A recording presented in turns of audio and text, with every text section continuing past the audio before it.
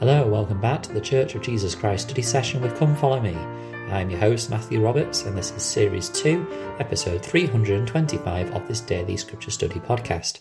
Thank you again for joining us as we continue our study of the Come Follow Me materials covering November the 16th to November the 22nd, Ether 6 to 11, that evil may be done away. Today we're going to continue with our study of how righteous leaders bless the people they lead in Ether chapter 7 to 11. The cycle continues, but I do also want to address what we began looking at yesterday in Ether 8, 7 to 26 about what is a secret combination. We talk about these secret combinations, and we mentioned them yesterday, how it was at this point that Moroni interjected and spoke a little about secret combinations. In verse 25, he continues his words on secret combinations by saying, "For it cometh to pass that whoso buildeth it up seeketh to overthrow the freedom of all lands, nations, and countries, and it bringeth to pass the destruction of all people. For it is built up by the devil, who is the father of all lies, even that same liar who beguiled our first parents, yea, even that same liar who have caused man to commit murder from the beginning, who have hardened the hearts of men, that they have murdered the prophets and stoned them and cast them out from the beginning." So we know that they are instigated by the devil. My question is, what is a secret combination? We know that it involves secret dealings or secret deals or agreements. But I think it's defined really well in the Come Follow Me manual. It says, when two or more people conspire to keep wicked acts secret, they are involved in a secret combination. They are often motivated by the desire for power or riches. So I think that really summarizes it really well. I mean, sometimes we think that, there is a lot of dark secrets involved in it, but really it begins with two or more people entering into a secret act or a secret agreement that they're going to do something wicked and keep that secret and do it for power or riches. Which, suggests that it can be very easy for us in the world today to get into one, which is very scary. Of course, these secret combinations, are what led to the destruction of the people of the Nephites, and as we'll find out, and as Moroni stated, the destruction of the people of the Jaredites. As we move forward into the record that Moroni continues to expound on, we see Ether 9:3. So just a reminder of where we left the narrative of this. Jared had a son, or is it Jared had a father? It's hard to remember sometimes. I think, Jared had a son called Omer, who was righteous and took the kingdom from Jared because he had taken it wickedly from another relative, from what I remember. But Jared is disappointed by this. Was it even his nephew? Do you know what? Basically, they're both relatives, and Jared is upset that the kingdom's been taken by his relative. He gets Achish to kill his father so that he can take the throne. But in Ether 9:3, we read that Omer, in a dream, is helped by the Lord to escape it. The Lord warns him about it, and Omer departs out of the land with his family and travels many days and comes to the hill of Shim, where the Nephites were destroyed, and then eastward to a place called Ablon, and he's hidden there. Jared takes the place of king, but then it doesn't take long for power to make others greedy.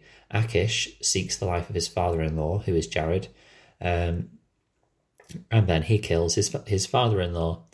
Then Achish reigns in his stead, and he becomes jealous of his son, so puts him into prison, and he dies basically because he's kept in captivity with very, very little food. So then Nimrah, who is the brother of the son that dies, is angry, and he gathers together some of the other sons, Nimrah gathers together some people, goes over to live with Omer. Achish has other children, but then they decide that they want to have the kingdom instead of Achish.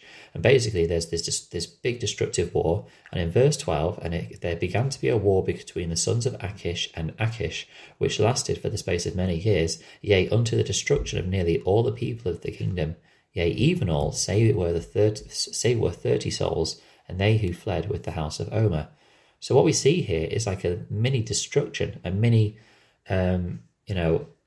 destruction of the people, of those that had gone into these secret combinations.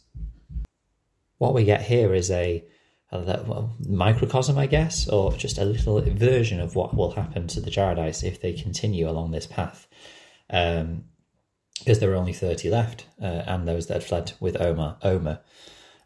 So Omer was then restored as king, and then he had Omer and then Emer, and he was the king, and then they see peace. The Lord began to take the curse from the land. There was a wonderful time. And in the space of 62 years, they became strong and rich and had all sorts of manner of fruits. And then they talk about the cattle. And then we get these curious animals called Cuoloms and Cumoms. Hugh Nibley explained, quote, "These animals were unknown to the Nephites, and so Moroni leaves the words untranslated, or else, though known to the Nephites, they are out of our experience, so that our language has no name to call them by. They were simply breeds of those many other kinds of animals which were useful for the food of man," close quote. There is some discussion about what the Cuoloms and Cumoms may be, but it suffices us to say that they were an animal which either the Nephites were not aware of or had a translation for, or an animal which Joseph Smith at the time was unaware of and didn't know the translation of. So we continue on, and we see this great righteousness, despite all the great wickedness that had taken place before. There's great righteousness to the point that in verse 22, when Emer's son Coriantum is anointed as king, it says, "And after he had anointed Coriantum to reign in his stead, he lived 4 years, and he saw peace in the land. Yea, and he even saw the Son of Righteousness, and did rejoice and glory in his day, and he died in peace." So Emer gets to see the Lord, the Son of Righteousness. And it's interesting that is mentioned, in amongst all the other things that's mentioned in these generations and generations that are fast forwarded through these chapters. Moroni makes sure to mention that Emer was blessed to see the Lord. And I suppose he does this because, there's been this great wickedness, many secret combinations, many horrendous acts done within this people, such great wickedness. But despite that, there is also promise and chance for righteousness to grow. Frank F. Judd said this, quote, "The experiences of Emer are some of the most promising moments in these chapters of rampant wickedness among the Jaredites. As a very righteous leader of his people, Emer was privileged to have the veil parted and see the Lord himself. Moroni may have desired to show us through Emer that not only righteousness but perfect faith is possible in a world sandwiched in on all sides by wickedness." Close quote. The fact that this righteousness is possible despite all this wickedness is surely something which we should take hope in today. As we continue on, though, we see that Coriantum has a son called Com, and he reigns 49 years, and he has Heth. And then Heth desires to have the kingdom, and he begins to embrace the secret plans of old again. And so again, it doesn't last for very long, and then come prophets. And Heth is the king now, and they're calling the people to repent. But if you remember yesterday, there was a time when prophets came to teach the people. They didn't listen, but the king commanded them to not hurt them, and this led to a lot of change in the land. Well, Heth, unfortunately, is not that kind of king. In fact, it says in verse 29, "The people believed not the words of the prophets, but they cast them out, and some of them they cast into pits and left them to perish. And it came to pass they did all these things according to the commandments of the king Heth." So not only did Heth not protect the prophets, Heth commanded them to destroy the prophets, to cast them out, to cast them into pits. And this is when we start to see great afflictions amongst the people. And tomorrow we'll start talking about what some of those afflictions were, including famines, serpents, and all sorts. Thank you very much for listening today. I hope you've enjoyed this study. Please do continue following the podcast by subscribing. You can also join the Facebook group, Church of Jesus Christ Study Session with Church of Jesus Christ Study Session with Come Follow Me. And you can also email us at ldsstudysession@gmail.com if you'd like to join in a future podcast episode yourselves. Thank you for listening, and until we meet again.